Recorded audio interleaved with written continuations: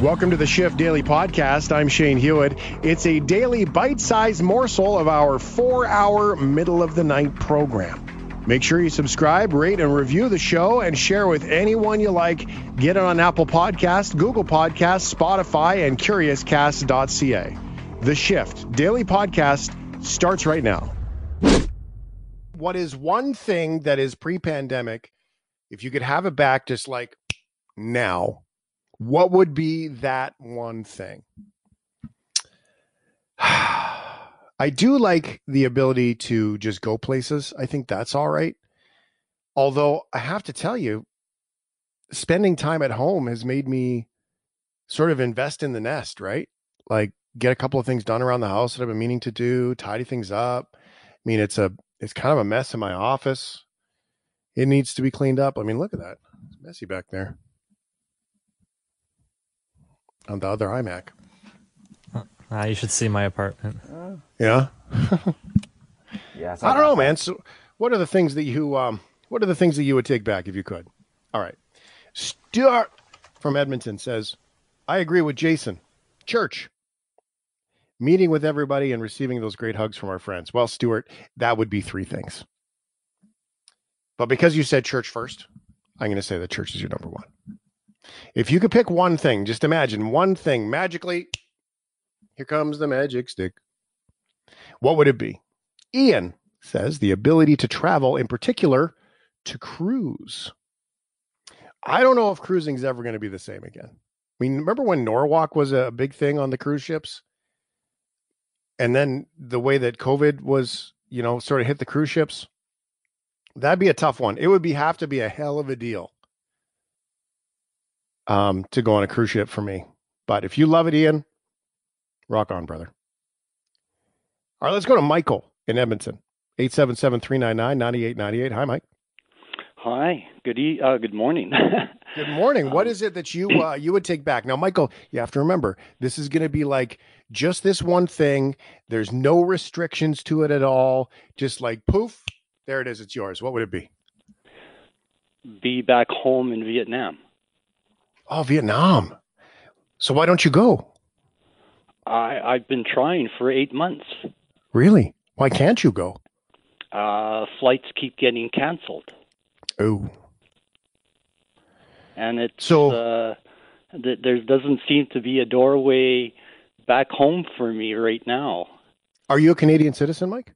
Yes, I am, but I'm married to a Vietnamese lady, and I've been living in Vietnam now for almost 12 years, and I come back every year to visit my mother. And this year, I got stuck.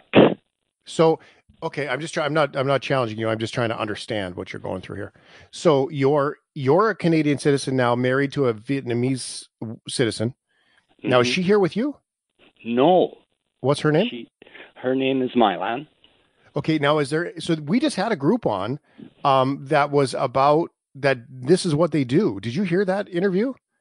I heard on Charles Adler this evening about a travel agent in Vancouver, I believe, who has some information about traveling overseas.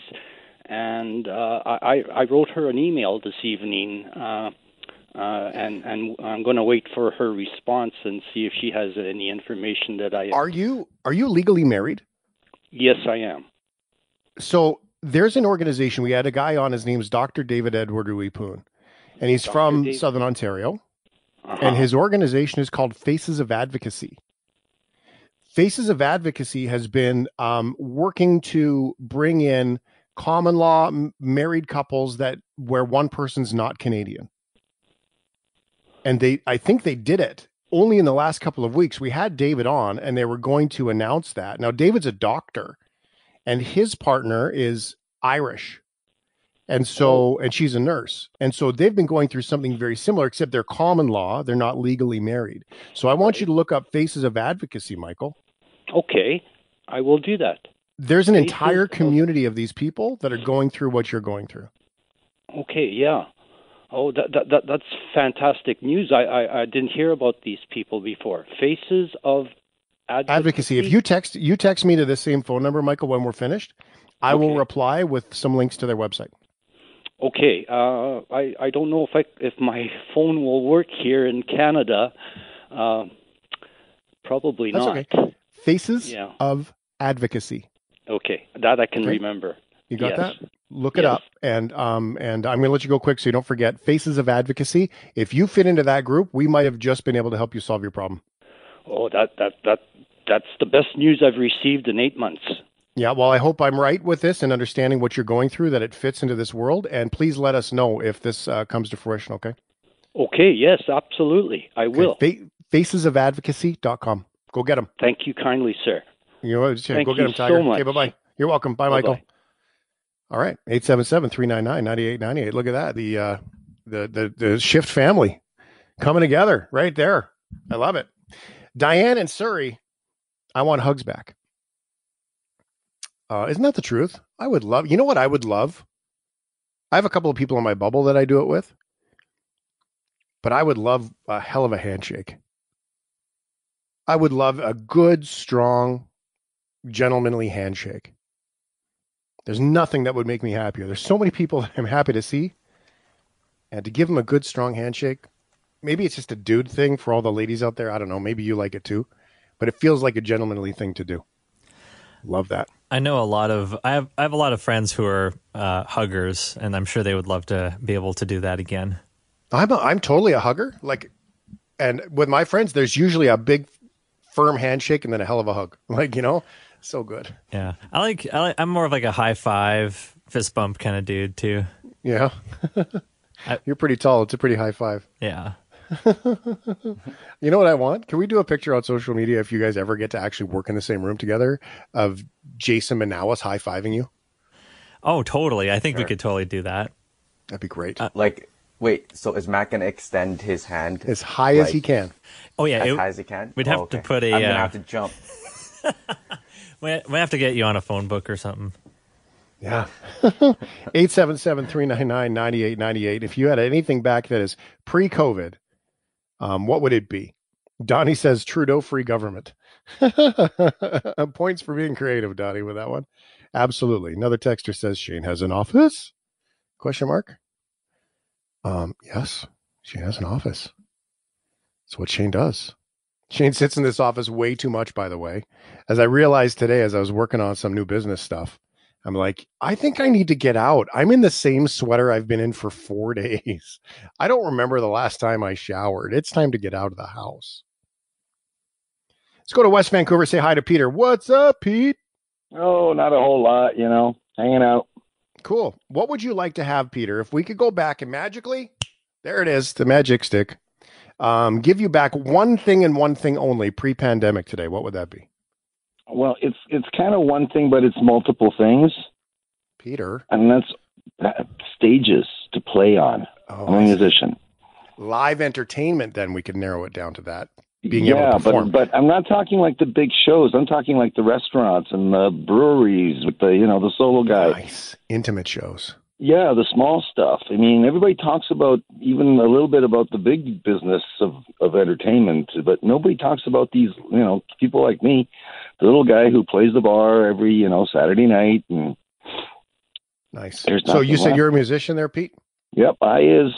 What kind of musician are you? I am one of those solo musicians. I play guitar mainly, but I play other instruments as well. I use backing tracks so I sound like a real band, and it's great. It's a lot of fun. But sounds high tech. But but there you are. Here you are. Instead of being out rocking out tonight, you're sitting here listening to us. Exactly. Hey. I mean, the only way I survived was I was busking down at the Lonsdale Quay. Really? Yeah. Was it enough? Well, I made enough to make it through because I didn't qualify for the CERB crap, and so I was. That was it. Generosity of strangers, and I guess my ability to entertain. Wicked. Well, Peter, thanks for calling in, and I hope that we can hear your music again soon. I have some good news for you coming up, though, which is Matt's Rocktober riff of the day. So, that sounds great. All right. All righty, man. Take it easy, guys. You have a great one. Thanks for the show. Rock on, brother. Peter from West Vancouver, right there. He wants to have some stages to play on so he can share his music with you. If you could have one thing back from pre-pandemic, what would that be? Dwayne says, I didn't have much of a social life before COVID, but the card tournaments that I played in. See, these are the things that matter, man. I would like to have a go have a drink and not worry about COVID, says John. All right, that's cool. Hug life. That's good. To play live music full time again. Another texter says we had lots of musicians listening on the program tonight. Thanks for your contribution. Okay, here's one more. One thing that I would want back is live music. I miss all of my friends, says the Hammer. Roadhammer, always sharing about his love for music. I miss live concerts that infuse our ears with kick-ass guitar and drum solos. I miss light and stage shows that gift us with supernatural powers to jump higher and scream louder. Well written, Catherine, as always. I love your writing. Very colorful. And that's true, right? Like you become a superhero when you're at a rock concert. You really do. Some of us try to fly off stages, mind you, which is not always okay. Another texture from Vancouver, Jason says, I miss church too. It's such a big, deeply woven part of so many people's lives, right? And especially some of the older folks, that's their biggest social circle is going to get their egg salad sandwich on a Sunday. Yeah, for that's sure. Mostly Catholic, I think for me, church takes up at least 80% of my life. And I know a lot of people that still happens. Yeah. Like work is so secondary compared to what I do at church. It's like, it's crazy, but yeah, for me personally, but I'm still like pretty young, and for older people, it's even more. So, yeah, man, I think it's a lot of things. Church is something on everyone's mind. You can hear the passion things, right? The passion peoples of everyone's lives. That's the common thread that I'm learning in this, that it's all the passion pieces. Like it's those. Another texter from Winnipeg. I miss all the smiles on people's faces. If you put your name on here, I can shout you out, by the way. Brandon. Not from Brandon from Ontario. I miss playing D&D with my friends, says Brandon. D&D with my friends. Isn't that an oxymoron? I'm just kidding, because obviously you have to have friends to play Dungeons and Dragons. Just making a joke, Brandon. Don't take it personally. Just trying to be funny. I miss my wife. She is a dual citizen and has been stuck in Venezuela since before March. Month by month, the Venezuelan government has prohibited domestic and international commercial flights. Sorry, I had to wait for the rest of the message to load. We have rescheduled 5 times. How disappointing is that? Dr. David Uipoon from Faces of Advocacy, by the way, Michael, that name again. I want Michael to get it. Faces of Advocacy. His partner, she got all the way to Toronto and then got turned away. And she already had paperwork from the embassy. So, amazing, right? This is the Shift Daily Podcast. I'm joined now by my very own special cyber assassin, lawyer turned cyber assassin. That's not really accurate, but it is to me. Susie Dunn is here, and Susie is educated as a lawyer and now works in the world of research and looking at law with the internet and how it affects people. In particular, now, Susie, you can correct me if I'm wrong. In particular, we're starting to look at misrepresentation, fake, stolen identity almost, if you will, kind of through video, and AI in general. How are you? Thanks for spending some time. No, I'm great. Yeah, thanks for inviting me on. That's exactly it. Yeah, I'm a PhD candidate and a part-time professor at the University of Ottawa, Faculty of Law. And my research looks at like a broad range of topics that have to do with what we call tech-facilitated violence and gender-based abuse. But I'm really interested in impersonation and identity fraud and this new movement of AI technology that's creating these fake videos and fake voices and fake images of people. And that's where we started our conversation. Susie's been on before, so I sent her a message after Susie had shared an article. It involves teens. I'm just going to generally call them kids for the most part. So this conversation is not just famous people, adults that are getting misrepresented with fake bodies, fake faces, fake porn movies online. This is starting to cross over into kids. And younger people getting affected by this as well. So that puts a whole new level of hit the brakes on some of this conversation because we all stand up for protecting the babies. So the article that you had shared was about AI undressing people or putting other naked images on young people, or how did that work? Yeah, so the technology is really only designed to work on women and younger women. And so the images that have been studied show that there's a lot of adult women who are being targeted, and it looks like some underage girls are being targeted as well.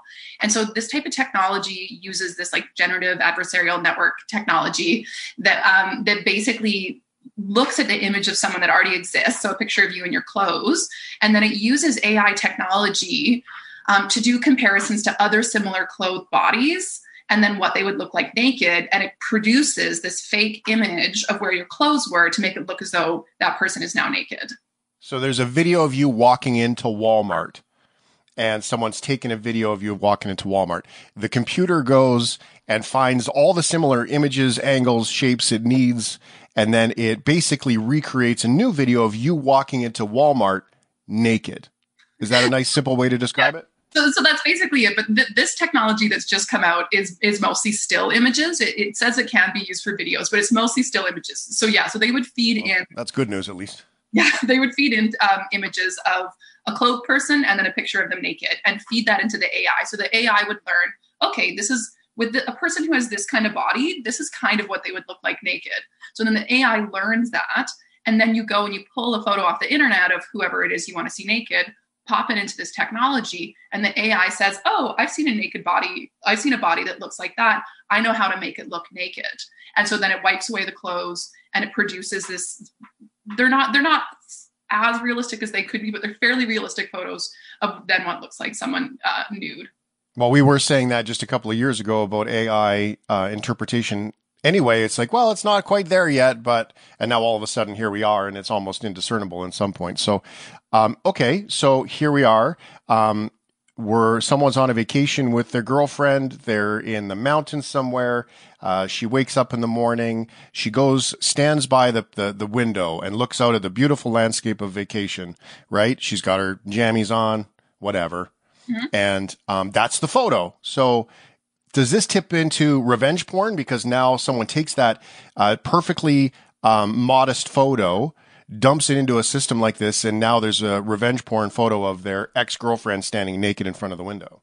Absolutely. So I think there's two main things that it can be used for. So one, and some of these photos are getting more realistic. And when we looked at deepfake videos in 2017, when they first came out, they looked a bit glitchy. But now in 2020, they're almost indiscernible from real videos. And I think we'll see the same thing with this technology, because the technology learns as it goes and people improve the tech as it moves forward. But so these images will likely be used for two purposes. One is three purposes, I'd say. One purpose is just to share with people who want to use it for sexual entertainment, which is a violation of this person's sexual autonomy. The second is for them to be posted and shared as though they're real in order to harm that person's reputation and their ability to find work and get partnerships and just wreck their reputation on the internet. And then the third piece that they can be used for is they can be used for blackmail. And so if you have a realistic nude photo, you can write someone and you can say, I've got this nude photo. It looks real. I'm going to tell people that it's real. And unless you either send me nude photos of yourself, if you promise me sexual favors, if you give me money, if you go on dates with me, they'll be blackmailed into doing things they don't want to do. So there's a lot of potential harms for these types of images. Well, let's just be clear. That would not be a very fun date for anybody. No. So I don't know why somebody would ask for that, but clearly that's something that goes on. Okay, so that makes sense. We're also seeing phishing campaigns right now that say, hey, I found this video of you, clickbait, enter in your Facebook info, and they'll take a photo of you from scraping the internet or your socials. They'll make it look like it's a YouTube video still, mm-hmm. and then say, hey, look what we found. And that scares the crap out of people. And so then they click and they get phished that way.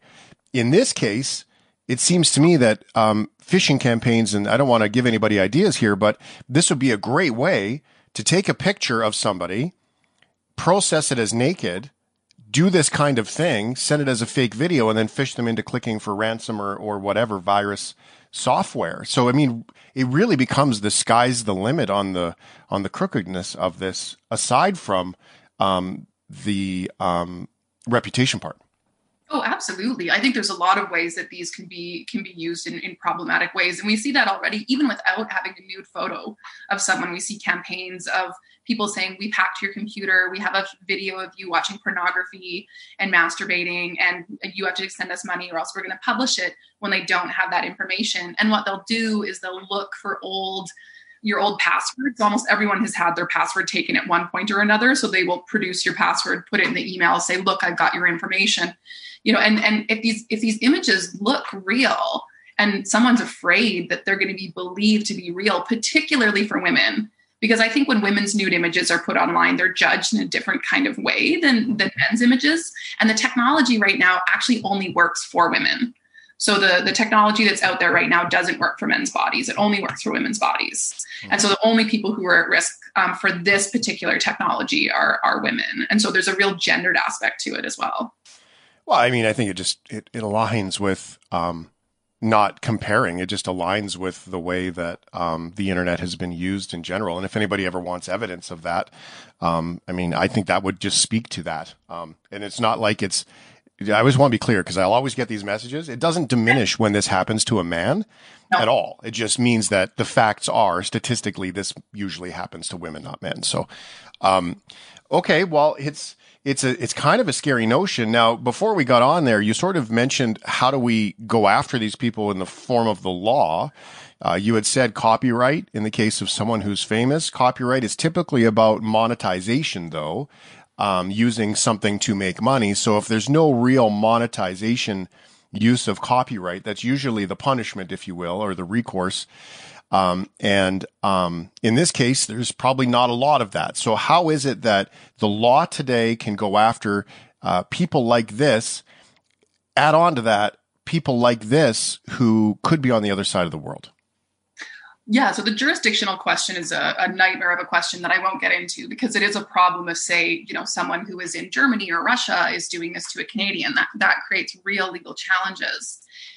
There's certain aspects of regular law that can apply. So if someone's trying to blackmail you, criminal extortion would still apply. If they're harassing you, criminal harassment would apply. So these images can be used in ways that will apply to laws that already exist. And copyright is a right to control an image. And it's actually a fairly powerful law on the internet. If your copyright has been violated, it's much more likely that content is going to get taken down compared to some other offensive content. And so if you've taken the image yourself and someone is misusing it, there's all these different rules that can help you get that content down. But if you're in other countries, so in Canada, we have rules around the non-consensual distribution of intimate images or like revenge porn that's criminalized, and you can sue someone if they put your nude images up. But it doesn't count if it's a fake image, like if it's a deep fake or these deep nudes. Whereas in other countries like Australia, they include like AI developed images in their laws. And so one thing that I think could happen in Canada is we would need to adjust our laws to include these types of images so that people would have a right to say, you're not allowed to post these images of me up right now. But it's such a new form of technology. I think in Canada, our laws haven't really caught up to how to deal with this sort of sexual exploitation and image-based abuse issues that are coming up with this strange new AI. Okay, so you're a lawyer, and everybody who's listening is going to go, okay, well, all it takes then is a lawyer to take this stand and bring this forward. Now, you understand the legal system and how it works. How long does it take for something like this to make a change like that, right? Like make a quick change. Can't you just like put a little amendment on the end of it, scribble sign, okay, AI images also now count, sign, right? Like that's how people hear it as citizens because we don't understand the law. So how does it work? Well, I think it depends on what kind of political and social interest there is in changing a law. So I think if there's a large incentive and a big public push and there's a lot of pressure on politicians, it can get pushed through fairly quickly. But even then, it's going to be months, if not a year, in order to get any law change. So the change will be slow. In Canada, you can argue things in the common law. So you can argue new areas of law in the courts. And so sometimes you can bring in novel legal arguments. And I know that there are a lot of really interesting lawyers in Canada right now who are pushing for new laws in these areas. But it's a slow process. That's the challenge with law, is that the solutions aren't coming as quickly as we need them. And so people are feeling a bit impatient when they're experiencing this kind of abuse, and the law hasn't perfectly lined up. Our child pornography laws would cover these images In Canada, it's different than the United States, where both actual images of children or images that aren't real of children can count under our child pornography laws. So for underage people, there would be protection under the creation of child pornography or the distribution of child pornography. How old is a child today, or is it different in different places? In Canada, it's under 18. Is it, hey? So if you were 17 and 364 days, you could still be understood as being a child. For abusive type images in Canada, there's a complex system for, like, if a young person takes a nude image of themselves that's only for them and it's not being shared with other people, there are exceptions. It's called the personal use exception for some sexual images and nude images of underage children. But for something like this, where it's not been made without their consent, it's abusive material, it's, promoting people's engagement with sexual material with what are legally considered children, then yeah, that would count. Okay, so there's a foundation there, so that's good news. That there's a foundation. Okay, cool. What are you most concerned about? Where do you go next, Susie? It sounds like it's it sounds like you're trying to sort of move a mountain and push it yourself. I mean, there's a whole long list of people that surround you in this work. What do you do next when you see these stories? I think the biggest thing for me is really, I would like to see laws in place. I think it's important that there are laws to protect people who've been victimized by this type of abusive material. But really, when I think about this content, what I think is more important is educating people and changing how they think about this type of technology and these images. Because both with real nude images of young people and adult women and of these fake ones, there's a bit of a culture of collecting, and it's kind of fun to share these images, and it's very normalized to share images without the consent of the person in it. So I think we need to start working on how we think about sexualized images. I think that sexualized images and healthy relationships that are being exchanged can really enhance a relationship and can be a really positive thing. And during COVID, so many of us are in long distance relationships. We're exchanging sexual content over the internet. And I think that can be very healthy behavior. But once you start switching it into the non-consensual realm, and the images are shared without the consent of the person, and they're being created and look convincingly realistic, and they're being created without consent, I think we as a society need to start saying, hey, that's not appropriate. Someone should have control over their sexual expression and their sexual identity. Because without it, we're taking away people's freedom to sexually express themselves the way that they want to. And I think if we want to live in a good society, we want to hit this at the root so that people aren't creating these images to begin with. When you look at the images that are being created and the people who are sharing them, they're sharing them because they think it's fun and they think that it's a great time and that it's a cool way to kind of get sexual content. But sometimes I don't think they even realize the harm that they're doing and the impact of the people who have those images created. So I think that's more of a culture shift than a legal shift. Yeah, and it's almost a separation between just a picture versus it's a person, right? Absolutely. Yeah. Yeah, it's funny because Snapchat to me has been a conversation in our house with the kids and the teens, and little things like these kids will take a picture of their buddy picking their nose, yep, and put it on Snapchat and send a message, because they can't send a message unless they take a picture, and yet. But when they're sending a message, they'll take a picture of their own forehead and the ceiling, not their own face. But then they have no problem putting their buddy Steve on picking his nose. And I guess it's okay. It's only picking your nose. But at the same time, if that makes the internet and someone's applying for a job, then, it starts to be impactful. And it never really goes away.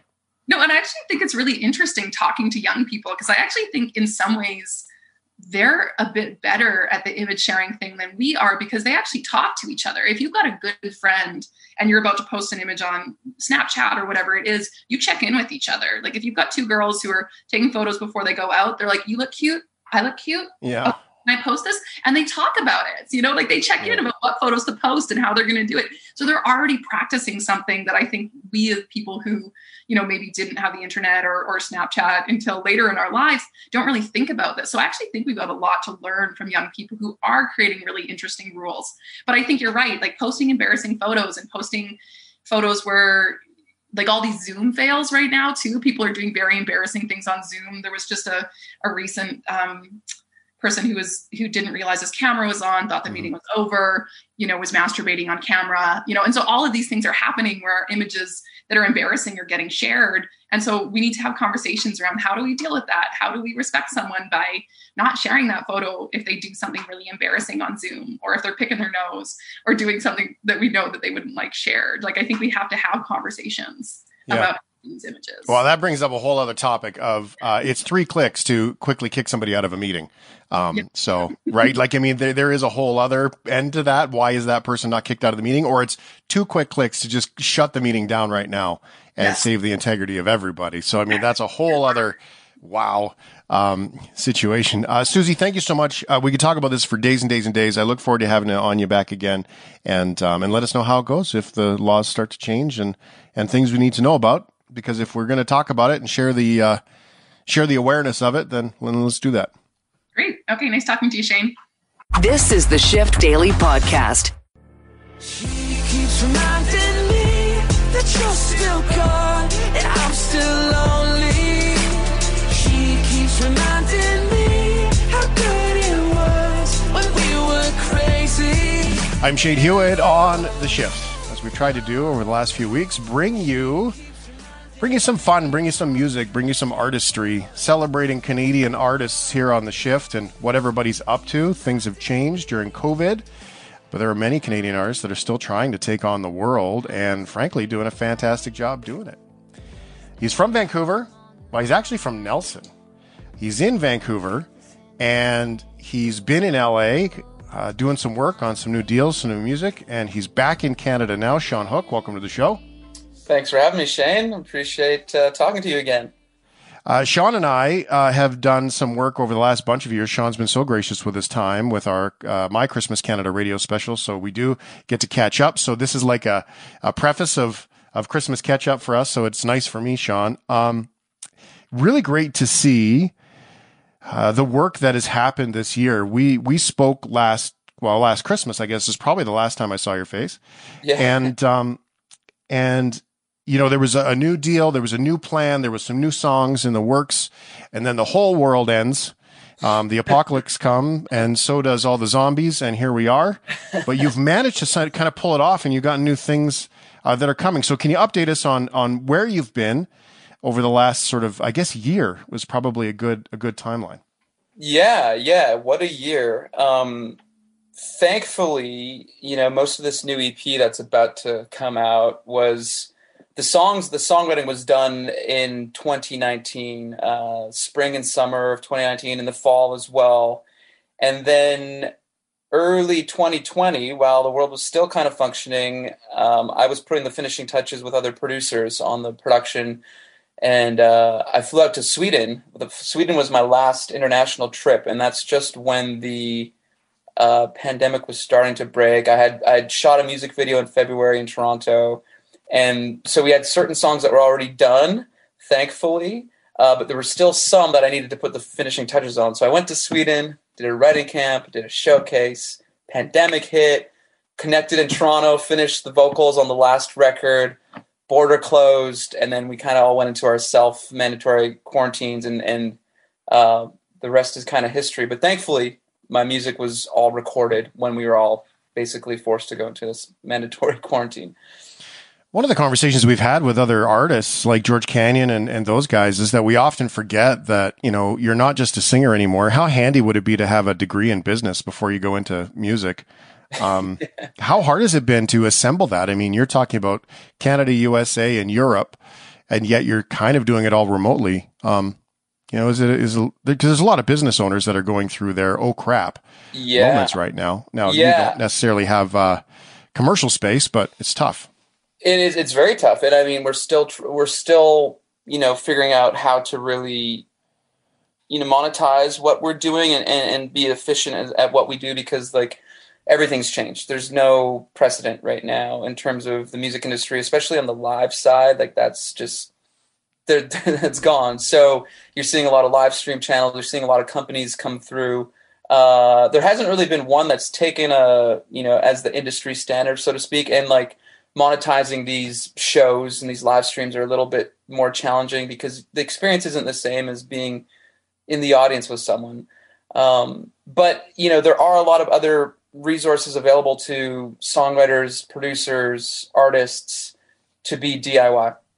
And, having knowledge in all these aspects is super, super important, obviously. But, now as a songwriter, I'm doing Zoom songwriting sessions. I have one later today. I had one earlier yesterday, and it's actually becoming pretty efficient to write music now, and you can connect with people all over the world. So in a lot of senses, there is a silver lining to all this madness. Yeah, that's kind of remarkable to think. Well, let's get into the business of what you've created now, because we'll remind everybody when we're done, but you have a new EP coming out with all new music. This is stylistically, it's very Shawn Hook history adjacent, I would say.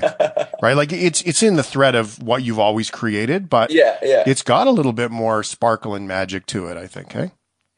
Yeah. It's interesting because, I look at when I create a record or an album, or anytime I write a song, I always approach it from song first. Style is definitely important. And I do think about that as I'm writing the song, but usually I try to focus just on song first. But by that, I mean lyrics and melody and story, and what do I have here? And then once you kind of get that together, then the rest is like, okay, let's put some dressing on it. What world does this song live in? What does this song make me feel? Sometimes you don't know until you're working with another producer, or someone brings in an element that you didn't expect. And on this record in particular, I collaborated with a friend of mine who's also a really, really incredible producer named Mike Wise. And also working with Ultra Records, they kind of had a certain aesthetic in mind for the songs that I was delivering. So, behind the scenes, once I delivered the songs, once I wrote the songs and co-wrote the songs, I presented them to the label. Some of them were just piano vocal demos. I did a writing trip to Nashville last May, and out of that I had like 4 or 5 demos that were just piano vocal. That turned into some of the songs on the new EP that are further produced in more of like a modern dance world with electronic elements, but still rooted with an acoustic source. So, yeah, I think the new EP definitely, I guess, has a new aesthetic to it, but it's kind of what I'm always going to aim for. Like I'm always inspired by what I'm listening to, and I never want to just be like, found my sound, I've arrived, and just want to stay there. I always want to try inject stuff that's a little bit new, a little bit forward thinking on the production side, and I feel like that's what this EP is a mashup of.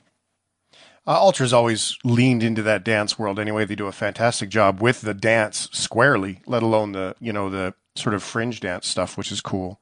What are you listening to? What has got you? I mean, through COVID, man, we've listened to a whole lot of music. There's no denying that. It's funny, and I'm ashamed to say, because back in the day, I would just be like, yeah, I got the new Coldplay record, I got the new John Mayer record, I got, these new records, and I listened to the Killers record, and I listened to the whole body of work. But nowadays, it's just playlists. So I can't even bring up one full record that I've listened to during the pandemic, because I can honestly say I haven't. I've listened to a ton of playlists. and it's all based on my mood, there's a lo-fi playlist that I love, and I can't name one song from that playlist, but it's just the tone and the mood of this kind of electronic jazz down-tempo stuff over lo-fi drum beats and bass, and it's more about the tones and the sonics and the textures, and that's kind of been this relaxing vibe for me when I get home. And then I have my workout playlist, but it's comprised of more forward electronic dance music. Yeah. Well, it's funny to hear you speak a bit that you're getting sucked into the machine the same way that we do. Just as fans of music, right? Like you really do into mood-based programming, which is very strange in general. Yeah, it's interesting because I guess I see the machine aspect of it, but I also, at the end of the day, music is your feelings, and what what music is what feelings sound like, so to speak. That's a quote. My mom bought me a picture one time, and that's what it said on the quote. And I was like, that's so true.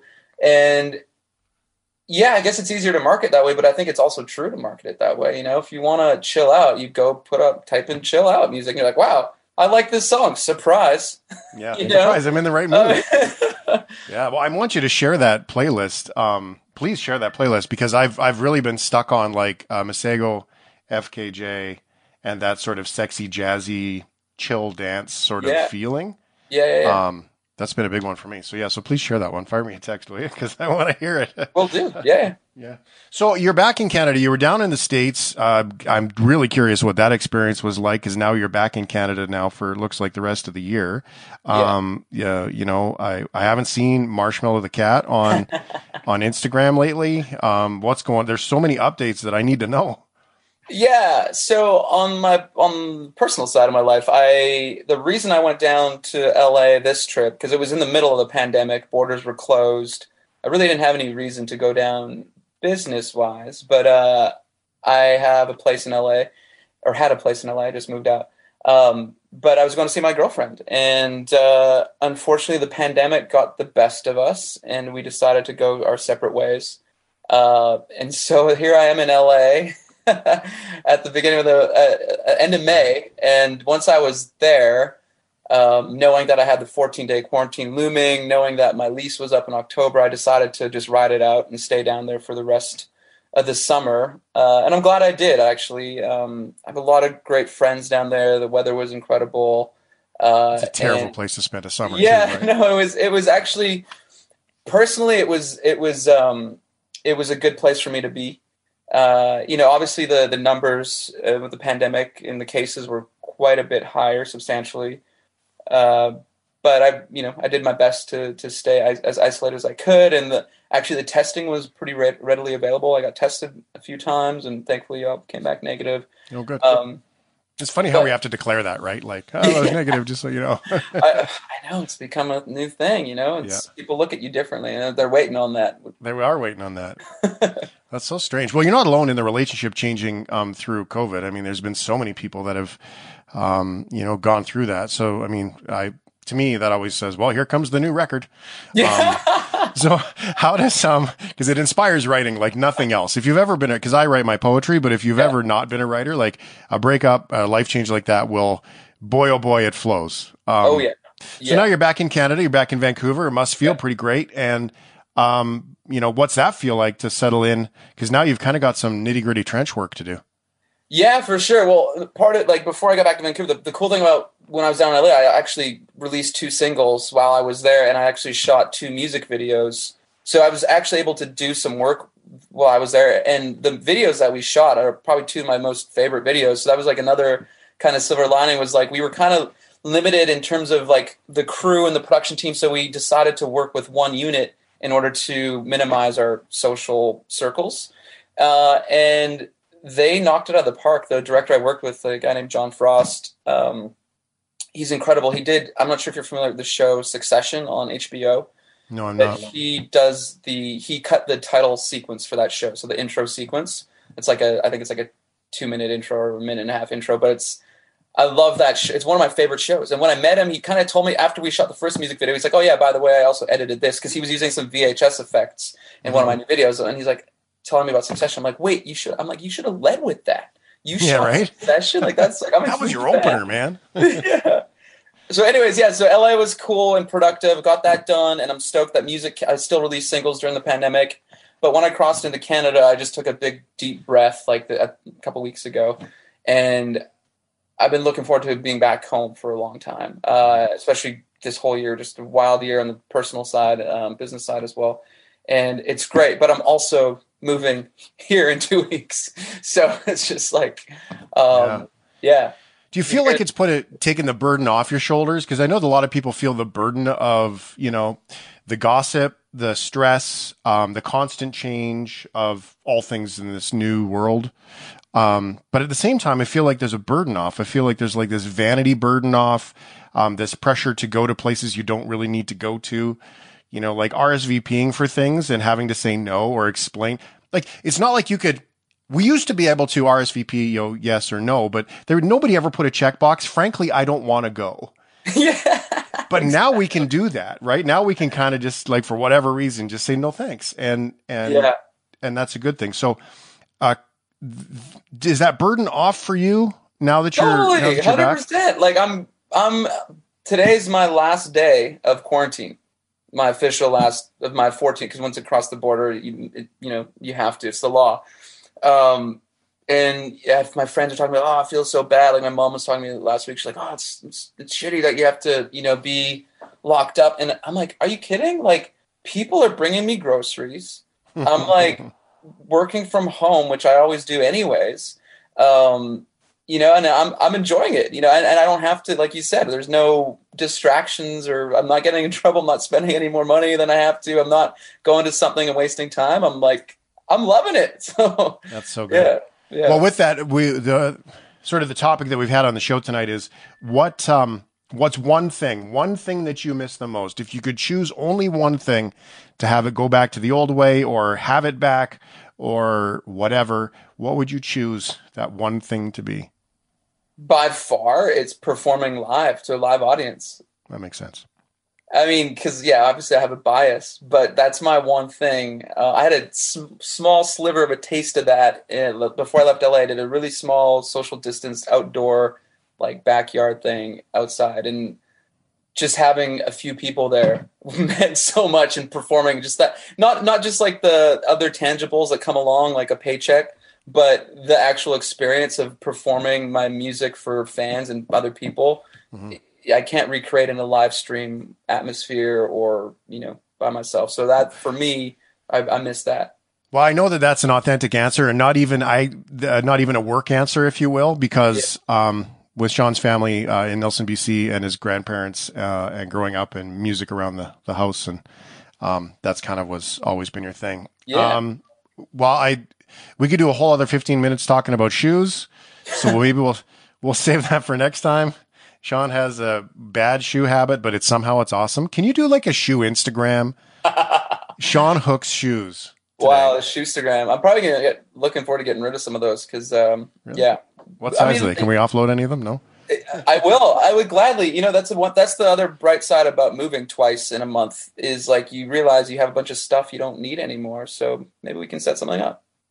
Sounds like a good deal. Okay, Take Me Home is the EP. You're streaming it tonight, and it's releasing tomorrow. What do we need to know? Yeah, so tonight I'm actually performing a live stream on Sessions. You can check it out. Link in my Instagram bio. And I'm going to be performing the EP front to back acoustic, just as it was written. And then later tonight, the EP will be coming out. Once it's released in the East Coast, we'll be able to get it at 9:00 on Pacific time. Right. So yeah, with all the time zone changes, it's kind of 1 day and 1 day, right? Exactly. Okay, cool. Okay, so we've got that. And what is your favorite of all the songs on the EP? And I don't mean produced, but I mean when you sit down and you play it. Are you playing piano or for these when you play acoustically? Yeah, I'm playing piano. Yeah, it's kind of the go-to. What is your favorite one? I think Deeper is probably the one that does it for me. I mean, that's a song I wrote in Nashville, and I wrote it on piano, and the demo I submitted to Ultra was just a piano record, and it's probably that's the one. All right, wicked. All right, Take Me Home, the title track. Is what we'll get started with. Shawn Hook, he's in Vancouver. Thank you so much for being so generous in the time. I do look forward to connecting for Christmas chats again if you can. It's great to have you back. It's great to see your face.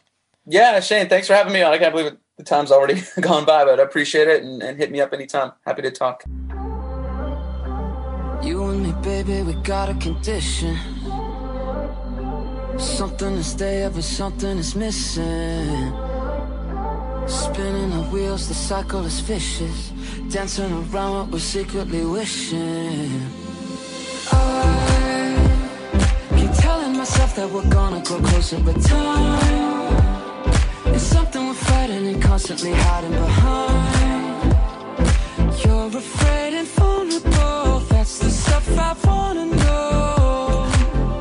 I wanna go deeper into the fire, into the wild, wild night. Moving beneath breath, drowning in your twilight. I wanna see you out on the edge where we know it could hurt us. I wanna go deeper. Stop waiting for perfect. Let me dive in, cause we're scratching the surface. Thanks for listening to the podcast. Tune into the show online or on the radio.